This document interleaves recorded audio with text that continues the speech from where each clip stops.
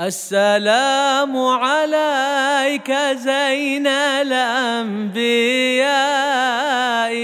السلام الله رب عليك العالمين وصلى الله على سيدنا محمد أشرف الأنبياء والمرسلين وعلى آله الطيبين الطاهرين والصحابة الأكرمين والتابعين لهم بإحسان إلى يوم الدين وعلينا معهم فيهم برحمتك يا أرحم الراحمين.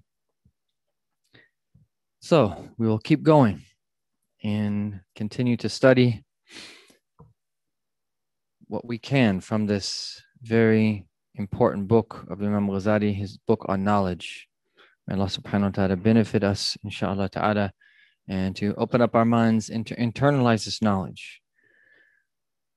And even though this knowledge is enjoyable to learn, all knowledge, once that you cultivate the desire to study within yourself, is enjoyable to learn. It's enjoyable, however, it also that calls us to action. العلم يهدف بالعمل إلا التحل. That knowledge calls to action, otherwise it goes away. And one of the reasons people shun this type of knowledge is because it's not easy.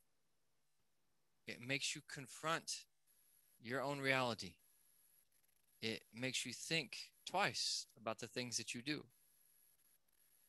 And ideally, someone learns this when they're young and puts everything in place so that they make all the right decisions so that everything goes well for the rest of their life. But that's rarely the case. Those people are very few and far between. Most of us, we learn this knowledge after we've already made decisions that have affected our lives. And that, as they say, that the very best cure is prevention. Just take good care of your health so that you don't get sick. After you're already sick, to reverse a condition, it can be done at times, but it takes a little bit longer. And if someone has a health-related, diet-related sickness, it doesn't happen overnight. You have to make those changes gradually. And then over an extended period of time, eventually things start to work out for you. Your lab results are a little bit better. Some of those symptoms that used to have start to go. It takes time. It's very similar. So a lot of people shy away from this knowledge for that reason, because it makes you uncomfortable.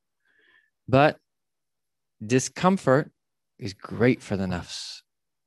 That's how it's supposed to be.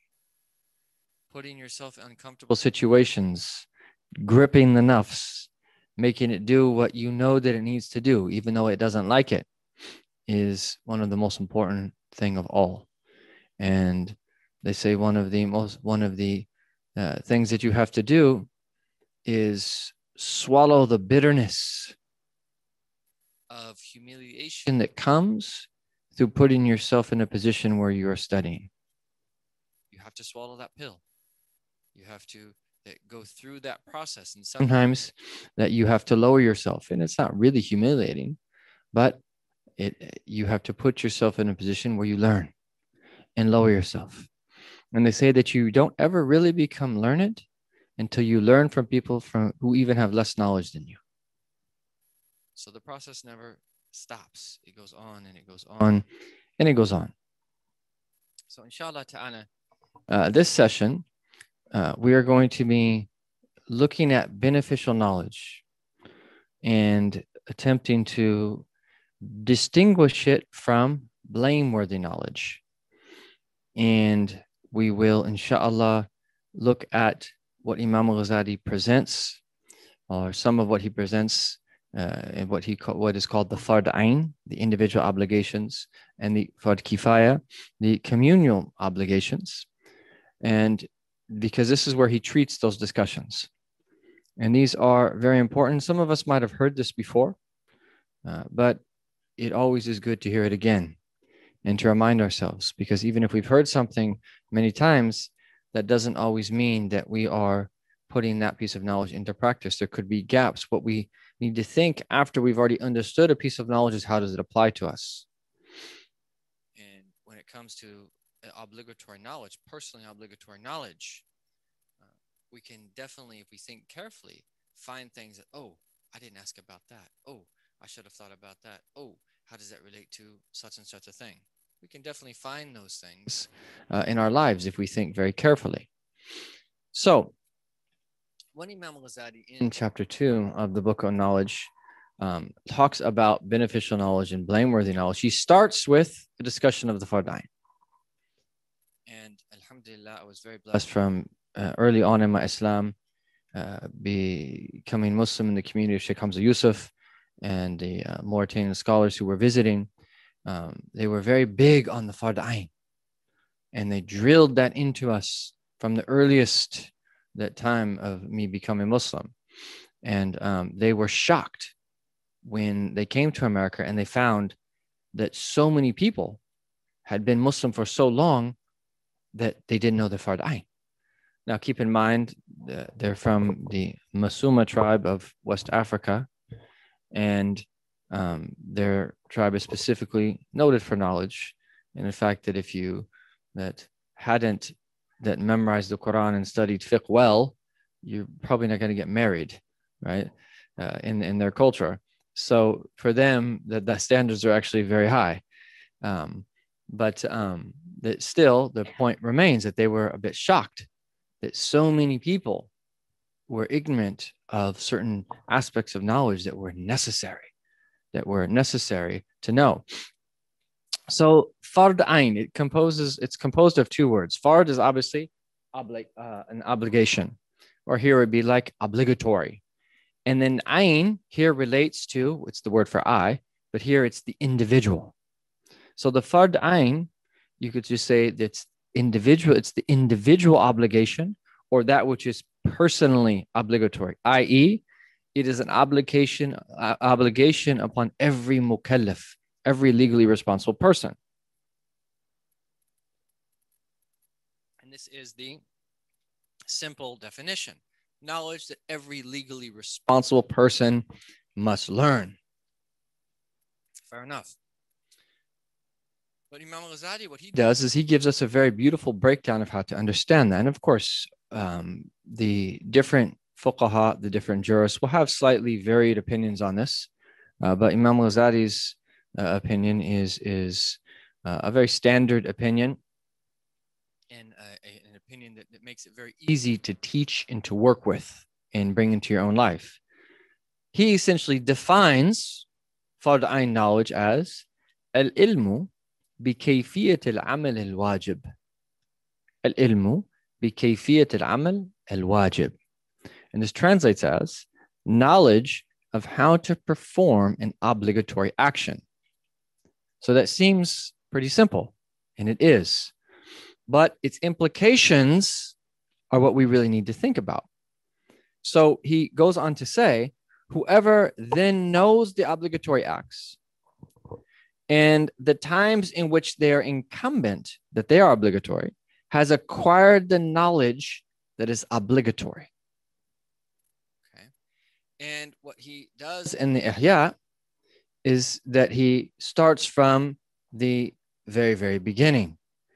And as he tends to do, that he talks about how that there's been a lot of different definitions of the Fard Ain, and he's always interested in clarity. So after mentioning many of their definitions, then he goes on to say is that this is really the best way to understand obligatory knowledge. And you can really see him here classically as a jurist, as a faqih and usuli, and a scholar of Islamic legal theory. And so he goes then to great detail. And he says, is that say that there is a man that has intellect and becomes Muslim, and either becomes Muslim or that he comes of age. He said the very first obligation upon him is to learn the meanings of the Shahada, La ilaha illallah, Muhammadur Rasulullah. And he's of the opinion, even though it's not actually the standard Ash'ari opinion, but he's of the opinion that it's not an obligation upon him to buttress that with rational proofs. He says it suffices him to know the meaning of it and to believe it in an unwavering fashion in his heart. Okay. So he said, and then that he says that were this individual to live until Salat al-Dhuhr, he says then that he now has to learn how to pray Dhuhr and everything he needs to do in order to pray. So that he goes into a debate where he says that is it an obligation upon him to learn that before the time comes in or not? The scholars will differ there. And it doesn't tend to work that way. It usually tends to work as you just try to teach people as quick as you can what they need to know. But getting down to the technicalities, that he says, Filayo, but it might not be far-fetched to say that it's an obligation upon him to learn before the time comes in. But really, it's once Dhuhr enters. So he needs to learn how to pray. He needs to learn how to purify himself, the basics. And the basics of the Fard Ain can be learned in about 3 hours. The basics. At the most basic level, it can be learned very quickly. And what I mean at the most basic level, of course. Someone might thinking like, oh, what about such and such a book? I thought that's all Fard Ain knowledge. That takes a long time. At the most basic level. And there is an amazing book by the great grandson of Imam Abdullah bin Ali al-Haddad called Al-Qawl al-Tam, where he mentions the bare minimum of what is required according to the various schools, taking the opinion that there's no talfiq in ibadat. And in order to make prayer easy for many of the people in the desert regions of Hadramaut, to make it easy for them to pray. Because they realize that if you would impose any type of difficulty, that they might just leave prayer altogether. And I think this is something that's really important, though, because although I really appreciate the emphasis of the Fard Ain, it has to be emphasized, there's no doubt. We have to also emphasize, especially for converts, and especially for people getting back into their deen, but more so for converts, that as long as your ibadah and the act that you're doing falls within the realm of permissibility or validity of a valid scholarly opinion, it's accepted. And then you build from there. That's very different than teaching them only one school in that saying, if you don't do it exactly like this, it's invalid. And that causes the convert problems sometimes and creates a bit of dissonance. And the former way is how we should teach, is that know that the Sharia is vast. And yes, it requires knowledge, but especially in the beginning, as long as what they do is valid in one school. And then according to the Shafi opinion, even if it's a weak opinion in any school, even after you've done it, you can say retroactively that prayer that I prayed at such and such a time, oh, I realized that I did such and such a thing wrong, but I'm going to take such and such an opinion in such and such a school. This is the important in order to create that balance between the letter and the spirit of the law, the outward and the inward dimension. So they should know that as long as it conforms to that an opinion that is valid amongst the scholars, we don't ask them to repeat it. So we teach them the vastness of the Sharia as a starting point. And believe me, if you haven't had experience with converts, you're not going to understand why I'm saying that. And I'm not trying to be that loose. No, this is what I believe to be that balanced in relation to this matter. And while we do that, we also then teach them. And when we teach them from the very beginning that this is one of a multitude of ways, all of which are correct. And we also teach them as we encourage them to take the stronger opinion in any one school, that other opinions are also valid, because this is the way of the people before us. This is how they used to teach this science, as opposed to that if you don't do the mashhur or the mu'tamad in the madhab, that you're disobeying Allah. No, the Sharia is vast and it's merciful. And so we need to understand that the Sharia simultaneously allows for multiple degrees of scrupulousness, of wara.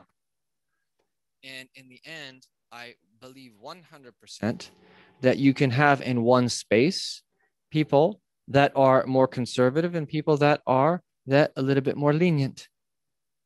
And those that are a little bit more lenient should respect those that are a little bit more conservative, just as those that are a little bit more conservative that should respect those that are a little bit more lenient. And what we want ultimately is balance, and everybody should do what's best for them, but not make blanket statements and apply that to someone else because you don't know their state. And you have to be wise and think about the commonality as well, that the community as a whole in doing what is best as we move forward as Muslims in these lands, in teaching people how to be people of deen in a decontextualized reality. And alhamdulillah, increasingly that things are becoming easier and easier, but we don't have generations upon generations of people to look at. And I've mentioned this many times before, but it really is important. In a traditional Muslim society, when you go to learn, you know what to do when, what to focus on when. And we don't have that here. And people get really confused. And one of the things that you see people happening is sometimes people end up doing too much and then it affects them negatively. And they can't remain doing that for too long. So then that they actually, that it actually makes things worse than where they to have just approached it in a slightly different way to begin with. So the fard ain essentially is knowing how to perform an obligatory action, and that when obligatory actions become obligations, and then how to perform them. So this goes for the prayers, right? Dhuhr comes in, let's say that person becomes of age in the morning or becomes a Muslim in the morning. The first thing is they learn the meanings of the Shahadatain at the most basic level. Then they learn the basics of prayer and tahara. And then he says, if he lives to Ramadan, it then becomes an obligation for him to learn how to fast. If he has wealth, then he has to learn how to pay zakat on his wealth. If he goes to make hajj, he has to then learn the rulings of hajj, and so forth and so on. So if you think about this, you have the fard ain in the sense of learning it at kind of in the beginning, where you learn it kind of in a series of classes. But then the fard ain knowledge, something could become fard ain if there's a new situation that you're in. So you're not married. Once you're thinking about getting married, you have to understand the rules of marriage. It's very serious. How many people have made that mistake? Because what matters in marriage is you pronouncing it, which includes, of course, you writing it. And you can't joke about these things. That were a man to say to his wife that she is divorced, jokingly, she's divorced. It's very serious. And unfortunately, people don't study and they get themselves into these problems. And then it reaches a certain point where there's nothing you do. You can't get them out of that problem. You have to study that and to know what are, and part of that is, what are the legal rights of the spouse, the man in relation to the woman, and the woman in relation to the man. And understanding what relates, that if you have to separate, that if you have children, and other issues. If you have wealth, where do you invest your wealth? These are big topics. I'm always amazed at Muslims that just think that I'm living in America, I'm just going to invest as Americans do. How many of those investments are even permissible? And then how many of those are actually pretty questionable? And then how many of those are definitely not good? There's a lot that in the financial world is obviously problematic in many, many ways, obviously because of the global economic system that we are part of. But it requires knowledge. It requires knowledge. And if you have property, things like writing your wasiyah, writing your will, it is extremely problematic in the United States of America if someone were to die and not having written their will, or not having created some type of trust and set up how their estate is going to be distributed after their death. Because if the husband or the wife didn't know it, you don't know, the spouse, the other side might not know it as well. And by default, it's not going to be distributed Islamically, that's for sure. And so you don't want to have the very first thing to happen when you enter into the grave be that all of a sudden that you have sins being committed because of your negligence while you're in the grave. It's serious. These things are serious, right? And that's why when we really think about, we have a lot of work to do as a community, a lot of work to help people to remain in the religion and then to die well as Muslims. We have a lot of work to do. And we have a lot of work to do. That's all I have to say. We have a lot of, may Allah give us long lives and good health and strength to do this. You know, if again, I keep referencing traditional Muslim countries because there's still so much beauty and people might not know what I'm talking about when it comes to these things. But my reference point, I've been to many Muslim countries, but my reference point where I spent the most time is in the blessed city of Tarim. When someone dies there, everybody knows what to do. Death there is no thing. When I was there, when I was telling you that like it's a different world, it's a different world. And again, they don't have the means like we have for protection. And the people there are strong. They said, we had a wave of corona. It came through. It took the life of some. But قَدَّرَ اللَّهُ مَا شَاءَ فَعَلَ. Corona is just a means. It was written that they were going to die. Whether it's corona or something else. He says, whoever's lives it took. And khalas. This is the way they are. Like firm. And even with their own family members. And, you know, may we be like that when we lose a family member, when we lose a loved one. Strength. Death for them, as I remember an Egyptian friend of mine who's living there, said, death for people here is adi. It's no big deal. Why? Because they already knew they were going to die for so long. And as a society in general, they're preparing for it. And everybody knows what to do. When someone dies, they know exactly what to do. They know how to wash them. They know exactly what type of shroud. They know exactly all of the sunnahs involved in that. They know where they're going to be buried. And they put in their will, their like last testament, that a portion of their wealth will go towards everything that's needed for their burial, including all of the wealth that is needed to conduct what are called tasbihat, which is the process of recitation of the Quran and saying, making tasbih and sending salawat, and then donating that reward to them after they've entered into the grave. So you'll see this happening all the time when people die. There will be for a period of like 3 or 4 days, khatams that are taking place at their grave and people sending salawat and making tasbih, and then they're donating the reward to them right when they meet their Lord.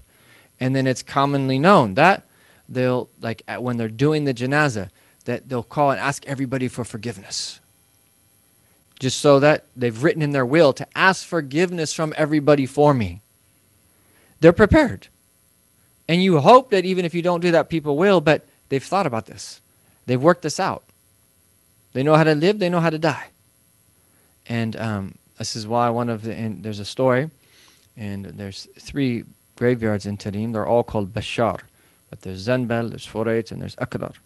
And this, one of them was reciting the verse in the Quran as he was passing through Furayt one time. فَمِنْهُمْ شَقِيٌّ أَوْ سَعِيدٌ فَمِنْهُمْ شَقِيٌّ وَسَعِيدٌ أَوْ سَعِيد وَسَعِيد. And then he heard a voice from the grave. And he said to him that there's no ashqiya in this graveyard. He said there's no people of hell in this graveyard. Right? And meaning that as a society, mashallah, tabarakallah, there's a lot of special people there. There's a lot of special people buried there. And there's a certain rank of wilaya that if that person's buried anywhere, anyone who's buried in their proximity will receive forgiveness from the blessing of that person. Called al-kanziya. Anyhow, that this is what we have to learn. So the fard ayn knowledge is everything that we need to learn to be able to practice our deen correctly. And so again, there could be a new circumstance which requires us to learn something new.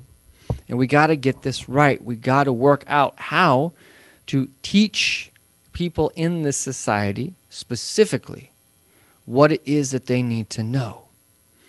And then there are a number of things that might not necessarily be an obligation, but they're close to being an obligation. Things like teaching young men and women how to think before they go to college, so that they can know how to deal with what it is that they are going to be facing when they enter into the university, let alone someone that goes on to get a master's or a PhD, especially in Islamic studies. Teaching what people need when they go into corporate America or they take on a career. What are some of the things that they need to navigate that world as that world is? What do people face in medical school? What do people face in law school? What do people face in engineering school, and so forth and so on, when they're going to get their MBA or whatever? And what are some of the challenges that they're going to have? Preempt that. Give them the knowledge that they need so that they can navigate that. People that are going to have a vocation and that are going to work in the field of construction or whatever else it is, or own their own business. What are some of the challenges that they will likely find when they enter into these fields? This is of the utmost importance, and all it requires is for us really to research this and to understand what takes place in detail so we can give people detailed knowledge, because we're talking general right now, but general is not enough. And I say this knowing that not just we don't have all the answers to these questions yet. People are still doing things, but do you see the problem? Right? And on top of all of that, people are still focused on all these tertiary issues. It's just beyond me. Like the real work, the matters that we're going to be asked about in our grave, we're neglecting. And we're not coming together as a community. We can't overcome our internecine fighting over tertiary issues. Right? To the point where people are so immature that someone who has done a program here before has a particular opinion on that vaccines, that someone assumes because they did a program here that that's the official statement of a maqasid on vaccine. Like, what are you talking about? It's just so immature. Like, where is the substance in the believers? And focusing on what really needs to be, for we have work to do. And we need to, and then on top of all of that, think about all the da'wah work we have to do. Think about all the people that we know that this message hasn't reached yet. We have no time to waste our time. We all have limited energy. Don't waste your time debating with people. That's the next topic. Very timely. Don't waste your time on Facebook and Instagram. I don't know, can you even do that? Instagram, I'm a bit out of touch. Whatever. Don't waste your time with that stuff. Focus on doing the work that we need to do to help Muslims that thrive in this country and make contributions that are principled and prepare for the meeting with their Lord. And there's a lot we have to do. So the Fard Ayn, on one hand, is very easy to learn. We just mentioned that it could be at its most basic level in 3 hours.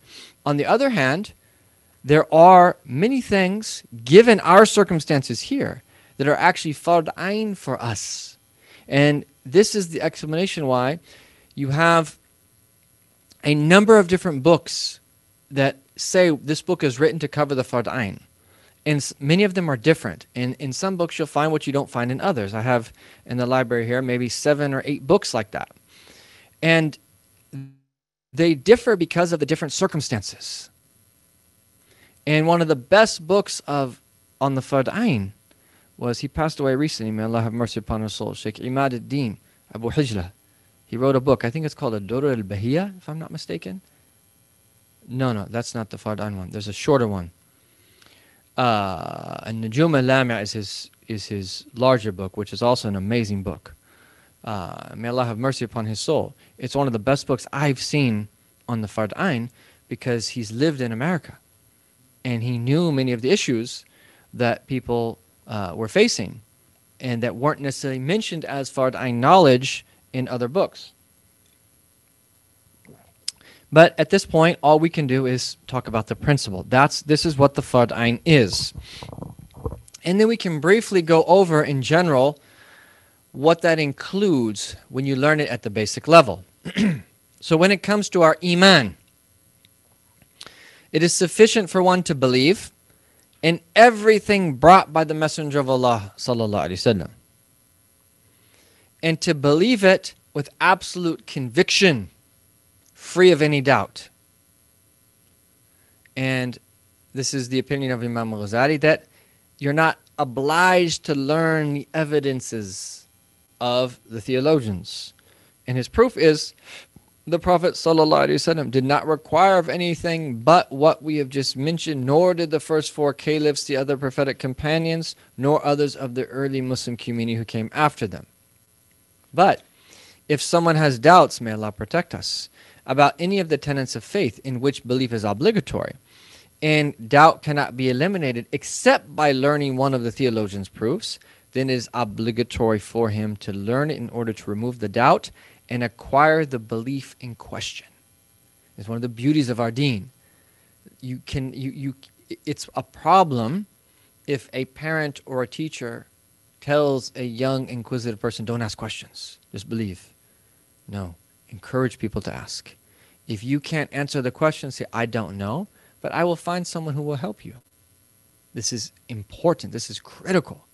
And don't just wing it, because you'll get yourself in more trouble, especially with the upcoming generation. They're smarter than you think, and they're exposed to a lot.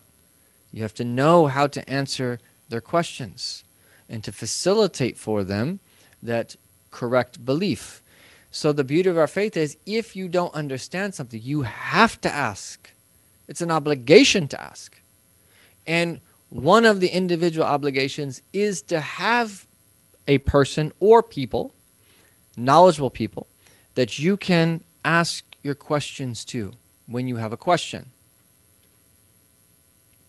And nowadays, it's actually a blessing that we have something like the internet, where you can get a lot of your questions answered online, because not everybody in a place like America, especially if they live in the middle of the Midwest somewhere, or in a far-off place, that they don't always have people in their local community to answer their questions. So it's as simple as that. We believe in everything that the Prophet ﷺ brought. And Ustad Amjad translated what's known as the Aqidat Sakran, Imam Abu Bakr Sakran. That we can try to send that out, because it's really beneficial. And they used to like to recite that on a daily basis. It takes like about a minute and a half.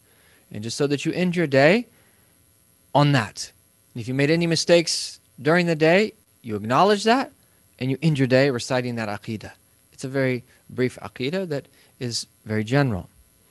And then in terms of Islam, our practice, a person is not obliged to learn how to perform ablution, the prayer, and so forth until the act itself is obligatory for him.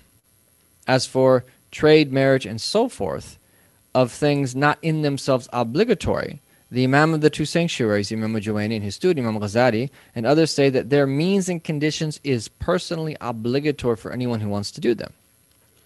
And then ihsan, as for knowledge of the heart, and again, this is one of the key features of the Book of Knowledge, because Imam al-Ghazali includes this as part of the Fard Ain, meaning familiarity with the illnesses of the heart, such as envy, pride, and the like. Imam al-Ghazali has said that knowledge of their definitions, causes, remedy, and treatment is personally obligatory. No. And then in addition to that, the basics of Iman, Islam, and Ihsan, it's also an obligation to have a general knowledge of the halal and the haram. It is obligatory for one to know what is permissible and what is unlawful, of food, drink, clothing, and so forth, of things one is unlikely to be able to do without, and likewise for the rulings on treatment of women if one has a wife, and likewise if a woman is married. And this section is taken from this is from Sheikh Noor. This is very beneficial. How much one teach one's children. Imam Shafi and colleagues say that fathers and mothers must teach their children what will be obligatory for them after puberty. The guardian must, obligation, teach the child about purification, prayer, fasting, and so forth, and that fornication, sodomy, theft, drinking, lying, slander, and the like are unlawful, and that he acquires moral responsibility at puberty and what this entails. It has been said that this education is merely recommended, but in fact it is obligatory, as the plain content of its scriptural basis shows, just as it is mandatory for a guardian to wisely manage his charge's property. This is even more important. So that's what we will say about the Fard Ain, and that if you have any questions about that, there's a Q&A, an hour and a half Q&A session that we can discuss, inshallah ta'ala. So after that discussing the Fard Ain, and Imam al-Ghazali goes into a lot of details there, but we summarized it for you. He then goes into a discussion of what is Fard Kifaya, and that Fard Kifaya, Fard is that same word, obligation, and Kifaya, really here's Kifa Yakfi is the root word, which is to suffice. So Kifaya is really sufficiency. We translate it as communal obligation, but the word has dual meaning. Because on one hand, what it means is some people suffice the rest of the community. Yani, هؤلاء يكفون الآخرين. They suffice the rest. But also, it relates to sufficiency in the sense that whatever the Muslim community needs, everybody has to collectively make sure that they have sufficiency in those things. So sufficiency is right at the heart of what our deen teaches, that Muslims be self-sufficient. And obviously there's a lot that you could say now. Look at the state of Muslim countries now, and there's reasons why. Even though we're in a post-colonial world, that many of the institutions that preceded are that still there in many ways, or at least remnants of them, or at least colonized mentalities that run in different types of institutions. But the problems, nevertheless, are still there. So, communal obligations, and essentially what that means is these are things that are an obligation upon the community as a whole. And those that have the ability to fulfill those obligations, if they're not fulfilled, they're responsible before Allah subhanahu wa ta'ala. Now, I want you, so the reason that Imam al-Ghazali, when he talks about beneficial knowledge, first mentions Fard Ain and Fard Kifaya is because he wants to hammer into our mindset that should be our approach to knowledge. Okay? So what are we teaching kids from a young age? The vast majority of the things that kids learn in school, al-afwa minkum, I'm going to get myself in trouble by saying this, but it's true, is a waste of time. It's a waste of time. The vast majority of things that we think are so important. I remember reading a story. I don't mean to pick on India, but my wife's part Indian. My kids are part Indian, so I can mention. That's why I mentioned the Midwest as being remote, because I'm from the Midwest. She decided to study, to leave that something of the sciences, and particularly she didn't really like math, so she went into the humanities. And all of the family members came over to the house, and as if someone died, they were like consoling her and wondering what had happened. Is everything okay? They were doing like azat, because she left math, right? And I'm not saying that we don't study math, don't get me wrong. I'm not saying that we don't study science.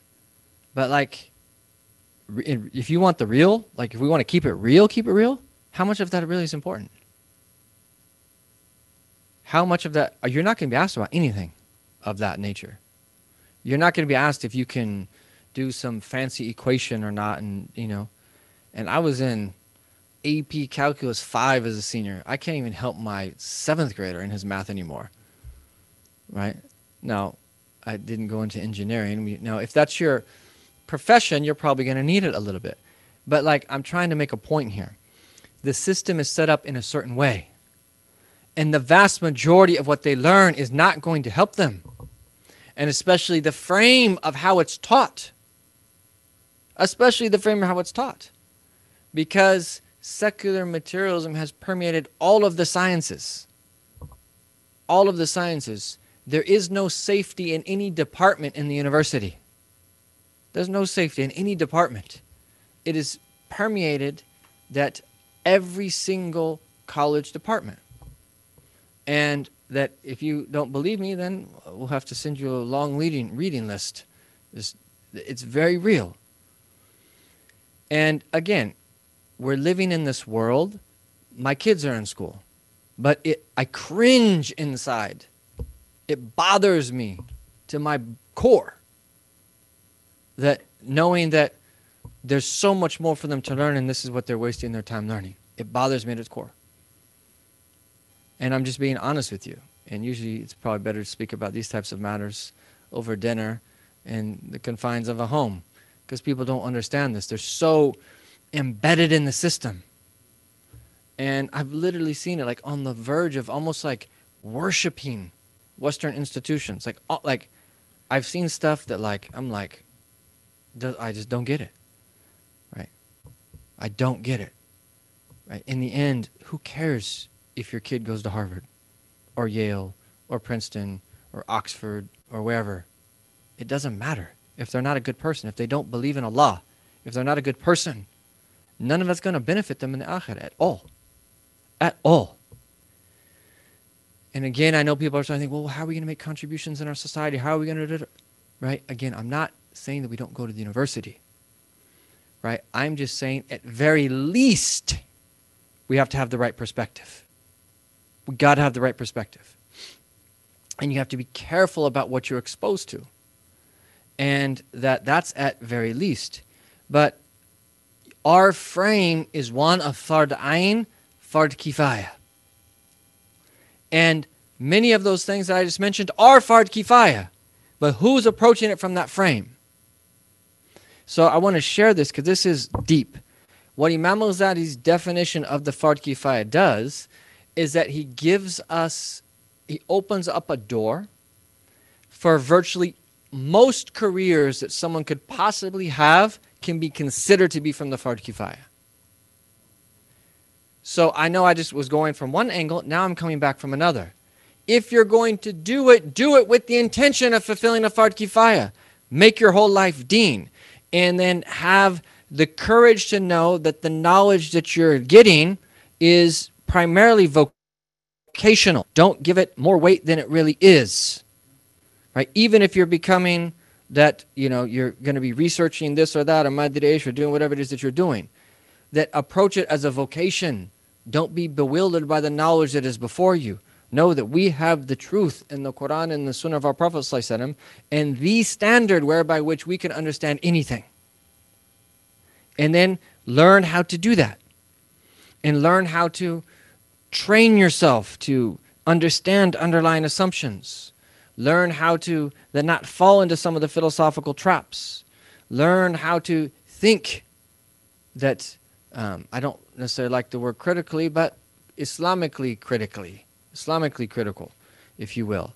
Yani, that learn how to think how we are taught to think as believers. And that's not easy. That takes time. That takes time. Because that it's like sorcery when you get into that many of these classrooms, and it sweeps people off of their feet very quickly, very quickly. So this is what he says.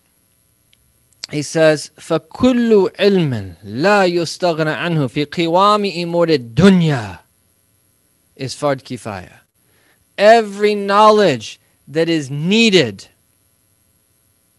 for the subsistence of the affairs of the world, in order for the dunya to function, all of those knowledges are fard kifaya. كالطب like medicine.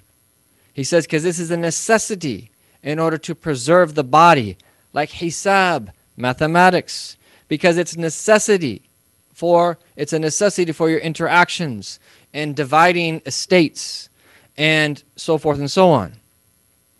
And he says that don't be amazed that I'm saying medicine and mathematics are from the Fard Kifaya. He said that the usul al-sina'at, the foundational crafts, are also all from communal obligations. Farming, weaving. He says even hijama, bloodletting. Look at the door he just opened. Everything that the society needs to function is a fard kifaya. So by focusing on imtariq al-akhir, we're not saying that you go live in a cave and don't interact in the world. That's not what we're saying.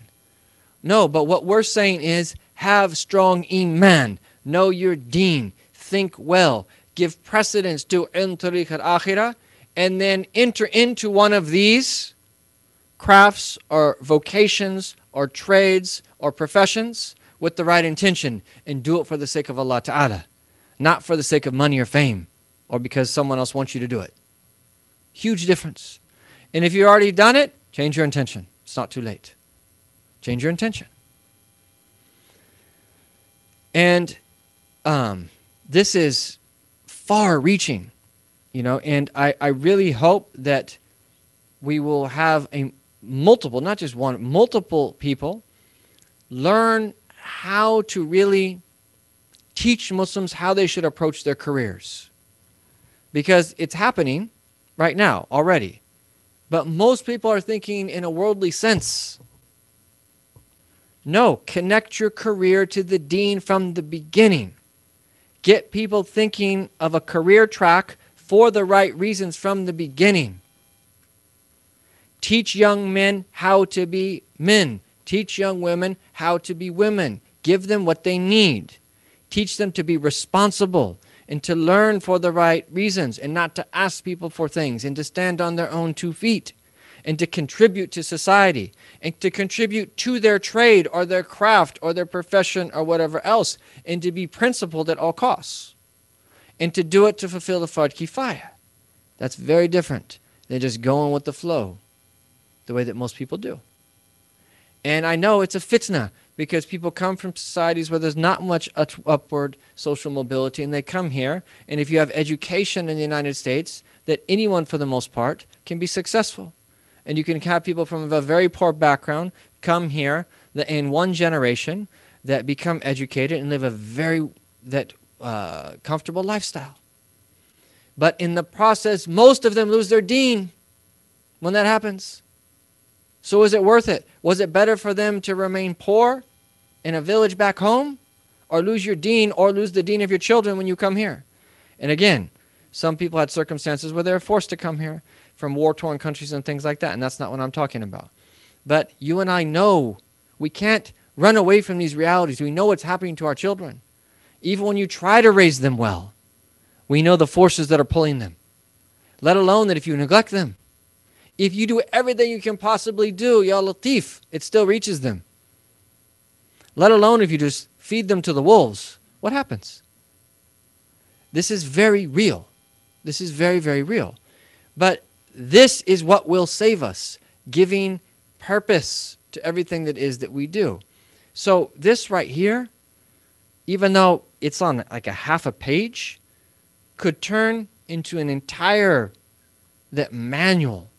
It could turn into an entire consulting, like a consultancy consulting firm that could give young people advice for the future.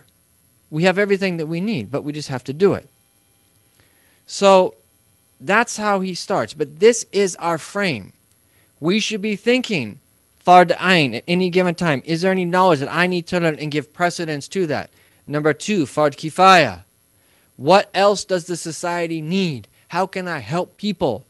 What do people really need? And if you start thinking like that from a religious perspective, you'd be surprised at how creative that you could be you'd be surprised at the contributions you could make. That there's amazing things that could be done, but our minds are stagnant because we're not trained properly. The light of knowledge oftentimes that doesn't exist because our entire, years and years and years have been studied, that we've been studying textbooks, right? That we don't remember even what we studied. And it's dulled our minds. And we've lost our unique creativity as a result.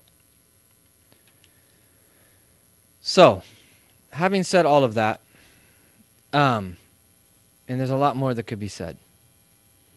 It's in this chapter that, and I'm all in on this note, I'm getting signals over there, so I'll try to wrap this up in a few minutes. We both indicated it, Ustad Amjad and the Faqir, and I'll just mention it now because it's so important. That one of the things that Imam Ghazali does is he mentions the great scholars who came before us, some of the greatest. The one we think of, Imam Abu Hanifa, Imam Malik, Imam Shafi'i, Imam Ahmad ibn Hanbal, that Imam Layth ibn Sa'ad. And he says about all of them, Imam Sufyan al-Thawri, he said, every one of them, in addition to their fiqh, their knowledge of the deen, he said they had 4 traits. And this is very practical because in this case, it's the scholars of the deen. But you could also say a doctor, an engineer, or a lawyer, or whatever else someone's doing their profession. These other traits we should all have, whatever it is that we're doing. He says every one of them kana abidan, zahidan, aliman bi ulum al-akhirah, wa muridin bi fiqhi wajh Allah ta'ala.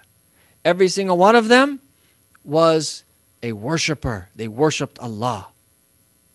Every single one of them was a zahid, that they turned away from the world. And it doesn't mean that they didn't wear nice clothes or anything like that, but they were detached. And they knew the ulum of the akhirah, the sciences of the afterlife. And they wanted the noble countenance of Allah through their scholarly contributions, i.e. they were sincere. So worship, renunciation, knowledge of the spiritual path, of the sciences of the hereafter, and sincerity. That has to go along with any contribution that anyone makes in whatever field that they're in, whether it's specifically a religious field or whatever else it is that they are doing. And then I'll just end with a quote of Imam Ghazali. We had posted this, but it's so important, I'll just say it again. So he says, وَبِالْجُمْلَةِ, and this is kind of how he summarizes, these 2 chapters that we just kind of dipped into and tried to to summarize for you. So he says this towards the end. And in general, فَالْمَرْضِيُّ عَنْدَ الْأُقَلَاءِ, you could probably translate that as the way of the intelligent is what? أَن تُقَدِّرَ نَفْسَكَ فِي الْعَالَمِ وَحْدَكَ مَعَ اللَّهِ, is to consider yourself alone in the world with Allah. وَبَيْنِ يَدَيْكَ, and before you is death, judgment, reckoning, paradise, and the fire. Think very carefully about what concerns you in relation to what is right before you. وَضَعْ عَنْكَ سِوَى وَالسَّلَامِ, and leave everything else. And he says, peace. Ma'as-salam. This is Imam Ghazali. Think about that. We should all, before we go to bed tonight, think about that. No one else exists in the world. You are alone with Allah. And right before us, at any moment, we have no idea. Death, judgment, reckoning, paradise, the fire. And then, knowing that reality, he says, ta'ammal. Ponder, think deeply, think very carefully about ta'ammal fima ya'nik mimma bayna yadik. What concerns you in relation to what is right before you? What would we be thinking about if we were really aware of those realities? وَضَعْ عَنْكَ مَا سِوَاهُ. Leave everything else. وَالسَّلَامُ. And this is how Imam al-Ghazali thinks. And the amazing thing is that look at the description of the Sahaba. Look at how they were. Look at what they spent their time doing. And they changed the world. No one changed the world like the Sahaba of Rasulullah. You and I are all in the barakah. Islamic, we like to speak of Islamic civilization and everything we contributed and all of the architectural contributions and all of the, and yes, of course, we made all different types of contributions. It's one of the greatest civilizations when we talk about civilization in human history. We know it's the greatest ummah in history, but I'm saying if you just look at it as like civilization versus civilization, there's a lot of civilizations that have made a lot of contributions to the world, right? But where did it all come from? Right? Where did our contributions in astronomy come from? Right? It all came from Deen. It all came from Deen because we needed to find the Qibla. We needed to find the direction of prayer. All of the major contributions that we made stem from our Deen. The Deen is the source of all of that.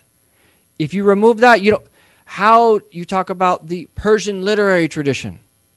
Where did that come from? That came from people becoming awliya and receiving inspiration such that their language now was very different than it had ever been in previous history. The same thing in Turkish history, the same thing in that anywhere that Islam went. Where did that come from? That came from the Deen. So we're obviously not against civilization. But we need to understand correctly when we talk about these things. We don't talk about them devoid of the religious principles that underlie them. This is what Imam al-Ghazali is teaching us. And if we talk about Islam in this country, it is going to spread on the hands of people who understand this. It is going to spread on the hands of people that know their Lord, subhanahu wa ta'ala. If it goes civilization for civilization, that's not what these people want to hear. But if these people that meet people who are people of Allah and have dedicated their life to Allah, despite their skin color, despite how much money they earn, none of those things are going to matter. Their hearts will be transformed by meeting these people, and I have seen this with my own eyes, with people in my own family. They met different people, but they never affected them the way that people that live in a very different way and in a very different part of the world affected them in one gathering in a very short period of time because of the state of their heart. This is what Imam al-Ghazali is calling us to. And if we have that, engage at every level. If you're principled and you know your deen, whatever way that you want to serve and that Allah has opened up the door for you to serve, whatever you feel passionate about, whatever you do, whatever that you can offer the world that other people can't offer the world, and what's practical for you to do, wherever those three circles meet, serve and make your unique gift. Then share, contribute according to your unique gift, but based on this. And so this is what, inshallah ta'ala, we want to understand and to live. Bidnillahi ta'ala. I know I've gone way over. Actually, I'll say this. We'll start the next session with it. This is taken from the Book of Assistance, Imam al-Ghazali's definition of beneficial knowledge. I will mention this tomorrow morning in the start of the session, inshallah ta'ala, because it's very, very useful. And then we will go from there, inshallah. Barakallahu feekum wa sallallahu alayhi wa sallam Muhammad wa alihi wa sallam. Alhamdulillahi rabbil alameen.